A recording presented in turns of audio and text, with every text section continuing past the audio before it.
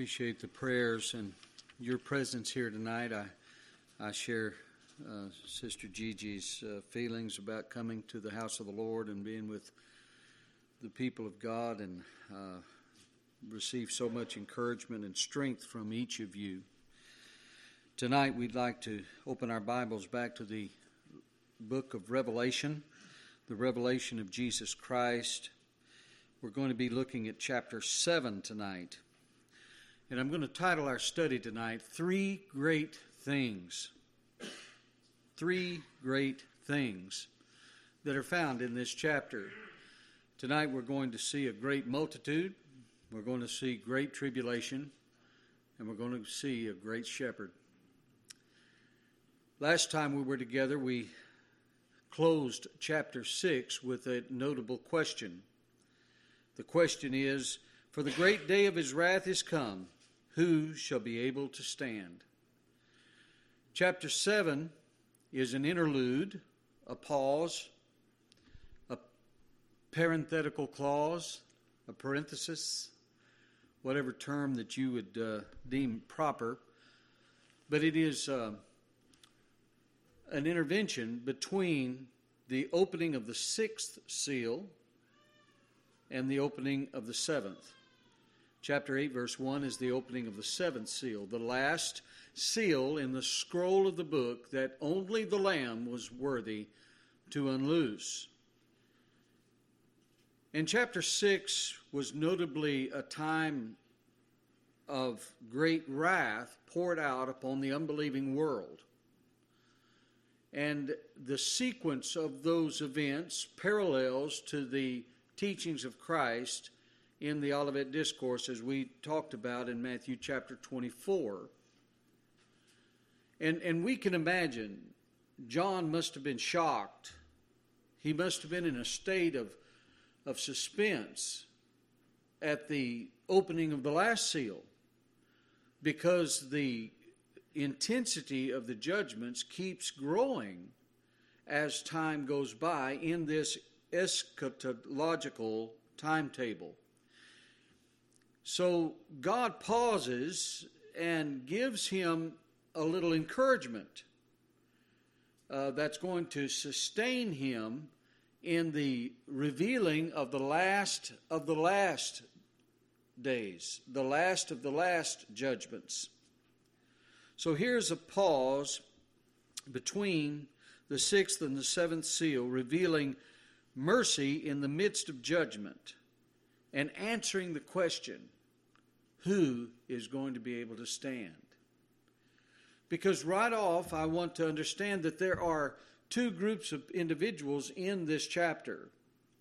There are Jews that have been redeemed, have been born again, have been converted to the truth of Christ, and there are Gentiles, a great multitude that no man can number. The Jews are going to be numbered. They're going to be numbered as 144,000, but the Gentile group is going to be an incalculable amount of individuals. The first group in the Jews, they're going to be sealed. We're going to talk about that tonight. They're going to be sealed or protected in the midst of the tribulation that they're passing through. And the Gentiles are not sealed in the same manner, and many of them are passing through the tribulation with a great deal of suffering. The first group of the Jews are describing the witness that they have in the earth. The second group of Gentiles are described as worshipers in heaven. The first group, the Jews, are going to be proclaimers of the kingdom of Christ.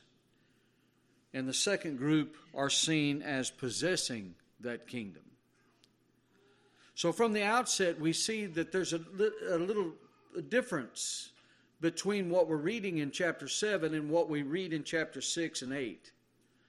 I want to make that noted so that we'll understand this is given to answer that question. Who is going to be able to stand? in the day of God's wrath. So he says in chapter 7, verse 1, "And after these things I saw 4 angels standing on the 4 corners of the earth, holding the 4 winds of the earth, that the wind should not blow on the earth, nor on the sea, nor on any tree." Now we recognize tonight that all the way through the book of Revelation, there is activity of angels. Angels are real. Angels are created by God to minister to God's people, to exercise or execute God's will in the earth as well as in heaven. And here are 4 great angels. They're angelic beings created by God, I believe, that are referred to in chapter 14 and later chapters. And these 4 angels are standing on the 4 corners of the earth. Now somebody says, well, that shows why for many centuries people believed that the earth was flat and it was kind of like a square, because it describes in God's word 4 corners. But we know that the word that is used here is zonia in the Greek language, from which we get zone, quadrant, like the quadrant of a compass being round, north, south, east, west, right? You can imagine this, and these angelic beings are positioning themselves in these quadrants, and they're controlling the wind. Now, you might be sitting there tonight saying, well, that's not really a big deal, because, you know, I kind of complain when it gets a little windy, but let me tell you something about the wind. We couldn't survive. We couldn't live long without the wind. The wind in the course of nature is controlled, they tell us, by the movement of the sun, the heat of the sun, and the moon, and different aspects of our atmosphere that all coincide to produce, and the rotation of the earth, to produce wind. And the wind is what purifies the air. So and by the way, and without wind, there wouldn't be any rain. And later in the book of Revelation, God makes that pointedly clear. He's not going to allow rain to come upon the earth for 3.5 years, as in the days of Elijah. So all of this is kind of working together in our own minds as we study through this. We're seeing that God is preparing the earth for a period of great wrath and great judgment and great tribulation. And the wind is not going to be allowed to blow on the earth, on the sea, or on any tree. So there's not going to be any rain. And this, of course, requires a great deal of power. Now, I want you to write in your notes Psalm 103, verse 20, because what he's talking about there is the power that God exercises through his angelic host to bring about his will in the earth. In verse 2 he says, "I saw another angel ascending from the east, having the seal of the living God, and he cried with a loud voice to the 4 angels to whom it was given to hurt the earth and the sea." Here we see that God has provided a seal, a mark of some kind. We're not told what the mark is, but the word there is stigmata. It is an identifying mark. It is a mark that is placed upon the remnant, placed upon the people of God. And we'll learn later it's placed in their forehead. This is so graphic. It reminds us of something that we read back over in the Old Testament book of Zechariah. If you want to turn there very quickly, I just want to make this note, because this is not an unusual thing in the economy of God, how that he sets out to mark his people.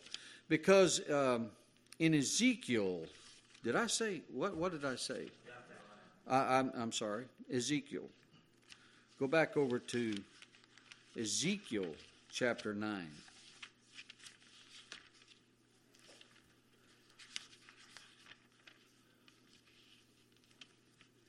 In Ezekiel chapter 9, Ezekiel, remember, is in exile, And God is telling him about the great judgments that he's brought against the land of Judah. But notice what he says.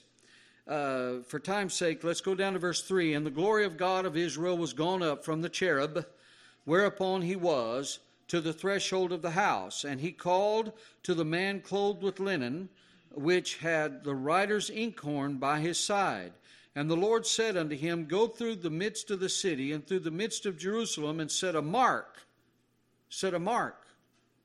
a seal, upon the foreheads of the men that sigh, and that cry for all the abominations that be done in the midst thereof. Now, these are going to be individuals separated from those that are under judgment. These are the ones that are spared the judgment that God is going to bring against the city. And then he says this in verse 5, And to the others he said, In mine hearing, go ye after him through the city, and smite. Let not thine eye spare, neither have ye pity. So what God was doing in that imagery in the book of Ezekiel, chapter 9, he's repeating in our text and study tonight in Revelation chapter 7. He's identifying, he's marking, he's sealing these individuals in the midst of his judgment. That God's wrath and God's judgment is not going to fall upon his elect.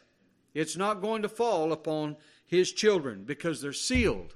Now watch. He's saying, Hurt not the earth, neither the sea, nor the trees, till ye have sealed the servants of our God in their foreheads. And in chapter 14, verse 1, in the book of Revelation, he says that the name there is the name of the Father. So here's the name of God that's somehow imprinted in the forehead, are identifying those that belong to the Lord and have been redeemed.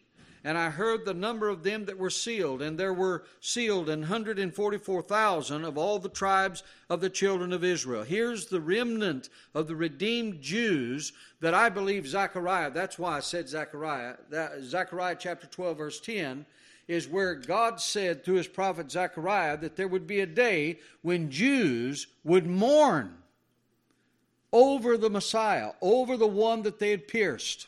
They would mourn, they would repent, and they would return and follow after the Messiah. Well, here in Revelation chapter 7, we see that being lived out. We see that being exercised. And the number 12, is very symbolic in the book of Revelation because you have 12 apostles. You have 12 tribes of Israel. You have 12 thrones. You have 12 stones. The number 12 is an ecclesiastical number, a number of assembly. These are individuals that are assembled by the sovereign grace of God for a very important purpose in the last days. These are all Jews. This is not a picture of the church here. This is not a picture of the Jew and Gentile church, but it is specifically going to tell us that every one of these 144,000 witnesses are Jews. He says it 12 times because he uses 12 tribes. Listen to this carefully. These are the redeemed. Of the tribe of Judah, sealed 12,000. Now somebody says, wait a minute. Brother Jeff, Judah wasn't the oldest son of Jacob. No, he wasn't. Reuben was. But Judah has displaced Reuben and Simeon and Levi. Because of their failures, God raised up Judah, that Judah would be the kingly tribe. So here Judah is in the forefront. And remember, our Lord and Savior, Jesus Christ, is the Lion of the tribe of what? Judah. That's exactly right. So here he's giving preeminence to Judah because of Jesus Christ. Of the tribe of Judah were 12,000. Of the tribe of Reuben, 12,000. Of the tribe of Gad, 12,000. Asher, 12,000. Nephthalim, 12,000. And then he says, of the tribe of Manasseh. Of the tribe of Manasseh were sealed 12,000. See, Manasseh has taken the place of Dan. Dan isn't listed here. And if we had the time to go back to the book of Judges chapter 18 and 1 Kings chapter 12, we would understand why. Because Dan was responsible for leading the whole nation of Israel, the whole 10 northern tribes of Israel, into idolatry, severe idolatry. That's where they began to burn their children, to offer their children to Moloch. It was the tribe of Dan. And God said, because of this, I'm going to blot your name out from among the tribes, because they were no longer identified with Jehovah. You see? And we come to Revelation and we realize the consequence of that kind of idolatry. Dan was replaced by Manasseh. And God warned them of that in Deuteronomy chapter 29, verses 18 through 21. Verse 7, and of the tribe of Simeon were sealed 12,000, and of the tribe of Levi 12,000. Of the tribe of Issachar were sealed 12,000. Of the tribe of Zebulun were sealed 12,000. Of the tribe of Joseph were sealed 12,000. There's a name missing here that I want you to underscore. Ephraim. Ephraim is missing here, and it was replaced with Joseph. Because Joseph was the one that maintained the covenant relationship with Jehovah that Ephraim failed to do. And Ephraim was notably the largest of the 10 northern tribes for many years. In fact, the land of Israel was called the land of Ephraim for many, many years, even centuries. But Ephraim slid into the Syrian religions of paganism to the extent that they lost their total identity. They refused to be called by the name of Jehovah. Can you imagine? But they did. They refused to be called by the name of Jehovah, and God said, if you feel that way about it, I'll refuse you. There's an ultimate consequence to idolatry. And he's replaced by Joseph. And of the tribe of Benjamin were sealed 12,000. Now, in this first grouping of these Jews, 144,000 Jews that are sealed, protected, that are raised up as great witnesses in the earth and proclaiming the kingdom of the Lord Jesus Christ, in this group, you see God being active in the reclaiming of the Jewish people. Now, I want you to follow this real closely because, see, there's some people that believe that God has no longer any purpose or use for the Jew or Israel. It's called replacement theology, where the church actually and literally replaced everything that God was doing to Israel. The church now is fulfilling. And there's some truth in that. Do you understand? The truth is that the church is superseded Israel of the old covenant. But don't sit there tonight and think that God's through with Israel. Paul answers that so many ways in Romans 9 and Romans 11. He says, hath God cast away his people Israel?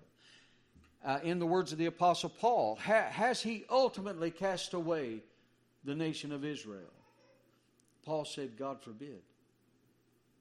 God forbid. He hath not cast them off.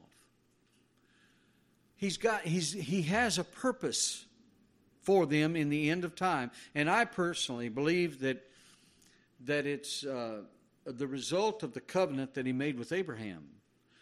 And we see in our generation, Israel, since May 15th of 1948, Israel became a nation again, the only nation in the history of the world that endured 2,000 and something years of bondage and came back from that captivity speaking their mother language, Hebrew.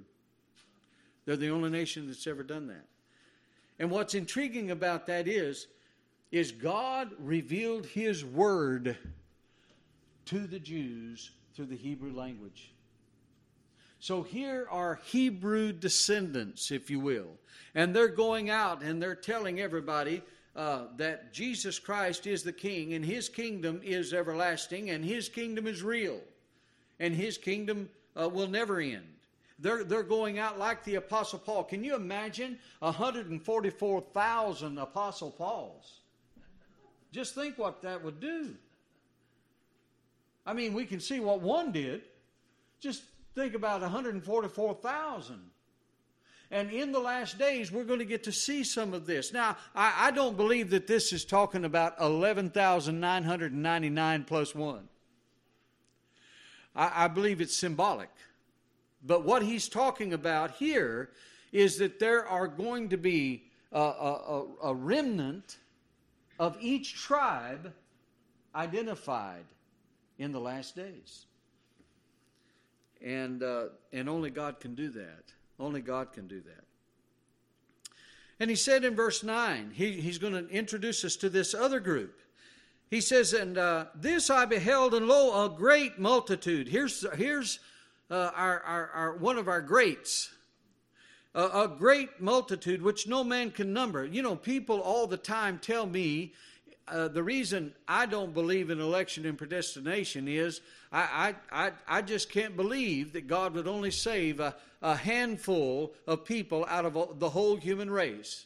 Well, I always respond, well, it depends on what my mood is when they say something like that. But I try to say it depends on whose hand you're talking about.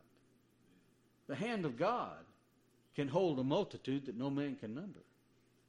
See, I believe that there's going to be many in heaven. Election and predestination does not mean that we think that only primitive Baptists are going to be there.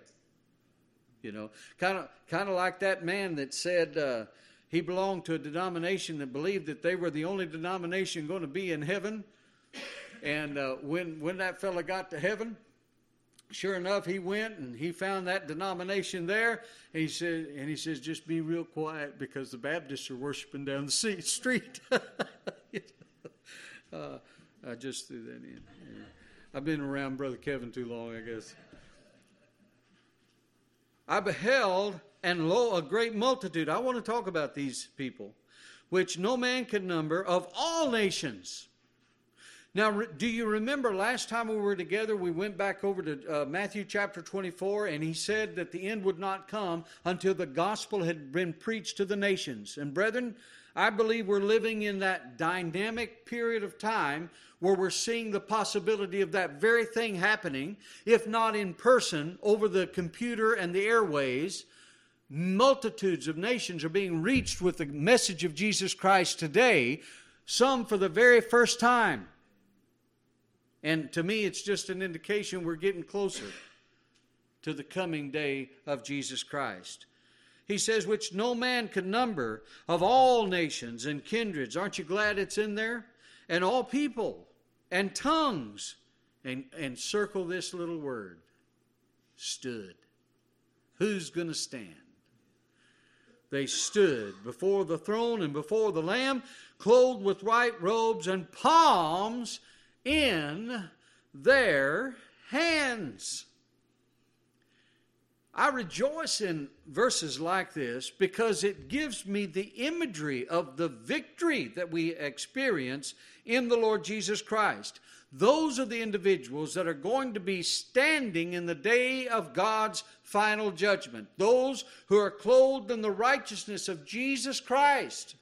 Those who have made their garments white in the blood of the Lamb. Those who have been sealed by the Holy Spirit of God, as we read in Ephesians chapter 1 and verse 13. Those individuals who have, in the words of the Apostle Paul in Titus chapter 3 verse 5, he says, but after that the kindness and love of God our Savior toward man appeared, not by works of righteousness which we have done, but according to His own mercy hath He saved us and washed us. He's washed us by the washing of regeneration and the renewing of the Holy Ghost. That being justified by His grace, we should be made heirs according to the hope of eternal life. Hallelujah. See, this is the work of God's sovereign grace in the life of an individual. He's the one that brings us to repentance over sin. He's the one that gives us faith to believe in Jesus Christ and to trust Him for righteousness. That's what you're reading about here. This great multitude have been brought by God's sovereign grace into a saving relationship with the Lord Jesus Christ. These are the elect of God, according to Romans chapter 8 and verse 33, where the Apostle Paul said, "Who can lay anything to the charge of God's elect?" Never be ashamed of the gospel. Never be ashamed of the terminology of election. The Bible is filled with it. It's in many, many places in the Word of God. And here is the picture of elect individuals who are clothed in these white robes, which are talking about the cleansing power of the atoning blood of Jesus Christ. And they have palms of victory in their hand. Palms, or the palm tree leaves, were often used in celebrations and feasting, but especially at the Feast of Tabernacles, according to Leviticus chapter 23 and Nehemiah chapter 8 verse 17. They were a part of the ceremony because they represent a victorious life. They represent a victory. The children of Israel, as they journeyed through the wilderness 40 years, just understand this, 40 years they were in the wilderness. They didn't have a Walmart. They didn't have ATM machines. They didn't have all of those conveniences that we have today. What did they have in that wilderness experience? And if you've ever seen, if you've ever been to that part of the world or seen pictures of that part of the world, you talk about barren. It's one rock after another. Is that right, Sister Donna? It's rocky. I mean, it's just solid rock. There's nothing growing out there except close to the river. But it's barren. And I think about the children of Israel, 2 million of people out wandering in that hot wilderness. What did they have? They had the God of heaven providing them with bread every day and water out of the rock. God protecting them from the scorpion and the snake. The soles of their feet. You know, just think about this. The shoes that they were wearing never wore out. I've never had a boot that didn't wear out. In fact, I probably have a hole or two in these. But just think, 40 years, God provided for them in such a magnificent and miraculous way. They would remember that provision by God toward them with the palm branch. And it's intriguing to me in John chapter 12 when Jesus is entering into the city of Jerusalem that they would cast branches in His path. They were palm branches because it was, after all, the Feast of Tabernacles. They would have a lot of palm branches. And this would represent the victory that Jesus Christ alone would bring to His elect. And these individuals with the palms of victory in their hand, they cried with a loud voice, saying, "Salvation to our God, which sitteth upon the throne and unto the Lamb." The theme of salvation was central to their worship. See, they were worshiping God because God is the one that brought salvation. Their worship, it's not me and God. It's not me meeting God halfway. It's not me deciding to let God save me. It is worshiping God who saves. And He saves who? Everyone of His elect. Everyone that was chosen in Christ before time began, according to Ephesians chapter 1 and verse 4. According as He hath chosen us in Christ before the foundation of the world, that we should stand holy and without blame before Him in love. Isn't that a great verse? Who's going to stand? It's going to be the elect. Why are they the elect? Because of God's sovereign grace. In God's sovereign grace, He redeemed every one of them by the shedding of the blood of Jesus Christ. So what are they going to do? They're not singing the song, I did it my way. They're not Burger King Christians. You can have it your way. No, sir. They're singing salvation belongs to the Lord. Salvation is of the Lord totally and completely and forever. And unto the Lamb, the sacrificial Lamb. And all the angels stood. There's that word you need to circle again. Who's going to stand? The angels of God stood round about the throne and about the elders and the four beasts or living creatures, and fell before the throne on their faces. And who did they worship? Who is the object of their worship? God. God. They're not worshiping idols. They're not worshiping men. They're not worshiping denominational identity. They're not worshiping the things of earth. They're worshiping the God of heaven. Our God is in the heavens, David said in Psalm 115, verse 3, and hath done whatsoever he hath pleased. The object of our worship tonight is God, because God is the one that saved us. And they're saying amen. We've got Bible. You know, I love to be in church environments where the people are willing to say amen when they agree with something. Because that's exactly what they were doing. They were amening the truth that salvation is of God. Amen. And then there's a sevenfold ascription to the attributes of God. Listen to this. Blessing 1, glory 2, wisdom 3, thanksgiving 4, honor 5, power 6, and might 7. Be unto our God, how long? How long? Forever and ever. You know why they could say that? Because God is not changeable. God is immutable, right? The God of the Old Testament is the God of the New Testament. The God of the New Testament is the God of today. The God of today is the God of tomorrow. He doesn't change. So it's something that belongs to Him forever and ever. And I believe, brothers and sisters, you know, I feel sorry for Christians that have come to understand or believe that you can lose your salvation. Do you realize what it would take for us to lose our salvation? Do you realize that God would have to change? God would have to change His mind. God would have to change His power. God would have to change His blessing. God would have to change His honor. God would have to change everything in order for one heir of promise to ever go to hell. And brothers and sisters, God can't change. And because God can't change, His salvation can't change. Is that good news?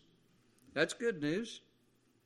And one of the elders answered, saying unto me, now speaking to John, John, what are these that are arrayed in white robes, and whence came they? And John was just being honest. He didn't know what exactly it meant, but God is going to tell him what it means. And I said, verse 14, and I said unto him, Sir, thou knowest. And he said to me, These are they which came out of great tribulation, and have washed their robes, and made them white in the blood of the Lamb. Here is the second great I want to notice, the great tribulation. Now, very quickly with me, go back to Matthew chapter 24. In the teaching of the Lord Jesus Christ. I want you to see this. This is not the first time we read about the Great Tribulation. In Matthew chapter 24, Jesus is talking about this very thing. He's talking about this time of great wrath that's going to be poured out in the earth. Remember, he says in verse 16, Let them which be in the Judea flee to the mountains. Let him which is on the housetop not come down to take anything out of his house. Neither let him which is in the field return back to take his clothes. You know, like Lot. Don't look behind you. What he's talking about is the imminence of judgment. It's so imminent and so dangerous that to run to run away would only be the only way of escape. Woe to them that are with child and to them that give suck in those days. You see, it's going to be a terrible time. But pray ye that your flight be not in winter, neither on the Sabbath day, for then shall be, here it is, great tribulation, such as was not since the beginning of the world to this time, nor ever shall be. But watch verse 22. And except those days be shortened, there should no flesh be saved, but for the elect's sake, those days shall be shortened. Somebody says, Brother Jeff, do you believe in the rapture? Well, I don't believe in the rapture. I just hope that it's true. That's something I really would like to happen. I would love to believe and be persuaded from the Word of God that God's people are going to be taken out of the world before this wrath comes. But friends, what we're talking about tonight is a great multitude that go through the great tribulation. Who are they? They're the people of God. If they're the people of God, then why weren't they raptured? If the rapture is going to happen. It doesn't make sense, does it? But he says something here. He says, these days are going to be shortened for the elect's sake. Why? Because the elect are still here. They're still suffering. They're going through the tribulation. You see what I'm getting at? Now go back to Revelation. Chapter 7, verse 14. Here are these that are going through the great tribulation, and they have washed their robes. This is the cleansing power of the Lord Jesus. This is the cleansing power of the Holy Spirit. This is the sanctifying work of God in the lives of His elect. He's going to continue that sanctifying until the very end. In verse 15, therefore are they before the throne of God. Now what he's doing, he's able to see something going on in heaven. Tonight I'm rejoicing in that because I rejoice when I think about Jonathan being here. His suffering's over, you see. He's before the throne. Sister Betty Joe, same thing. And so many others that come to my mind. My mind just is flooded with the memory of God's people that I've known in my lifetime that are already there. They're before the throne of God. Isn't that good news tonight? They're not floating around in some kind of a ethereal existence. They're not just kind of absent in body, but in soul they're in some kind of a purgatory. No, the Bible says that when God's people pass from this world, they pass to the next. Hallelujah. Before the very throne of God. I'm so thankful to know that. And they serve Him. Listen to what they're doing. They're not just, we think about heaven this way, don't we? We think about, floating around on a cloud, strumming a harp all through the ages. The ring, the ring. Does that sound like heaven to you? That doesn't sound like heaven to me. That sounds like some kind of a Hollywood picture of what heaven is. To me, heaven is just as real as earth is. And what we get to do is serve Him there. Brother Kevin and I will be the head of the sweeping committee. We'll be doing something like that. I just know it. Well, they're serving Him day and night. Isn't this great? In His temple. And He that sits on the throne shall dwell among them. And I love this, Brother Nathan. In the Greek language, it's tabernacle.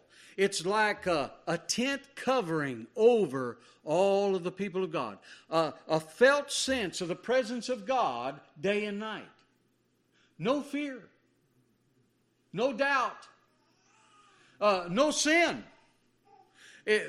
Under the sovereign rule of a holy God day and night. No sickness. No separation. And here in verse 16, and they shall hunger no more. I'm glad to know that. I'm glad to know that we're not going to hunger anymore.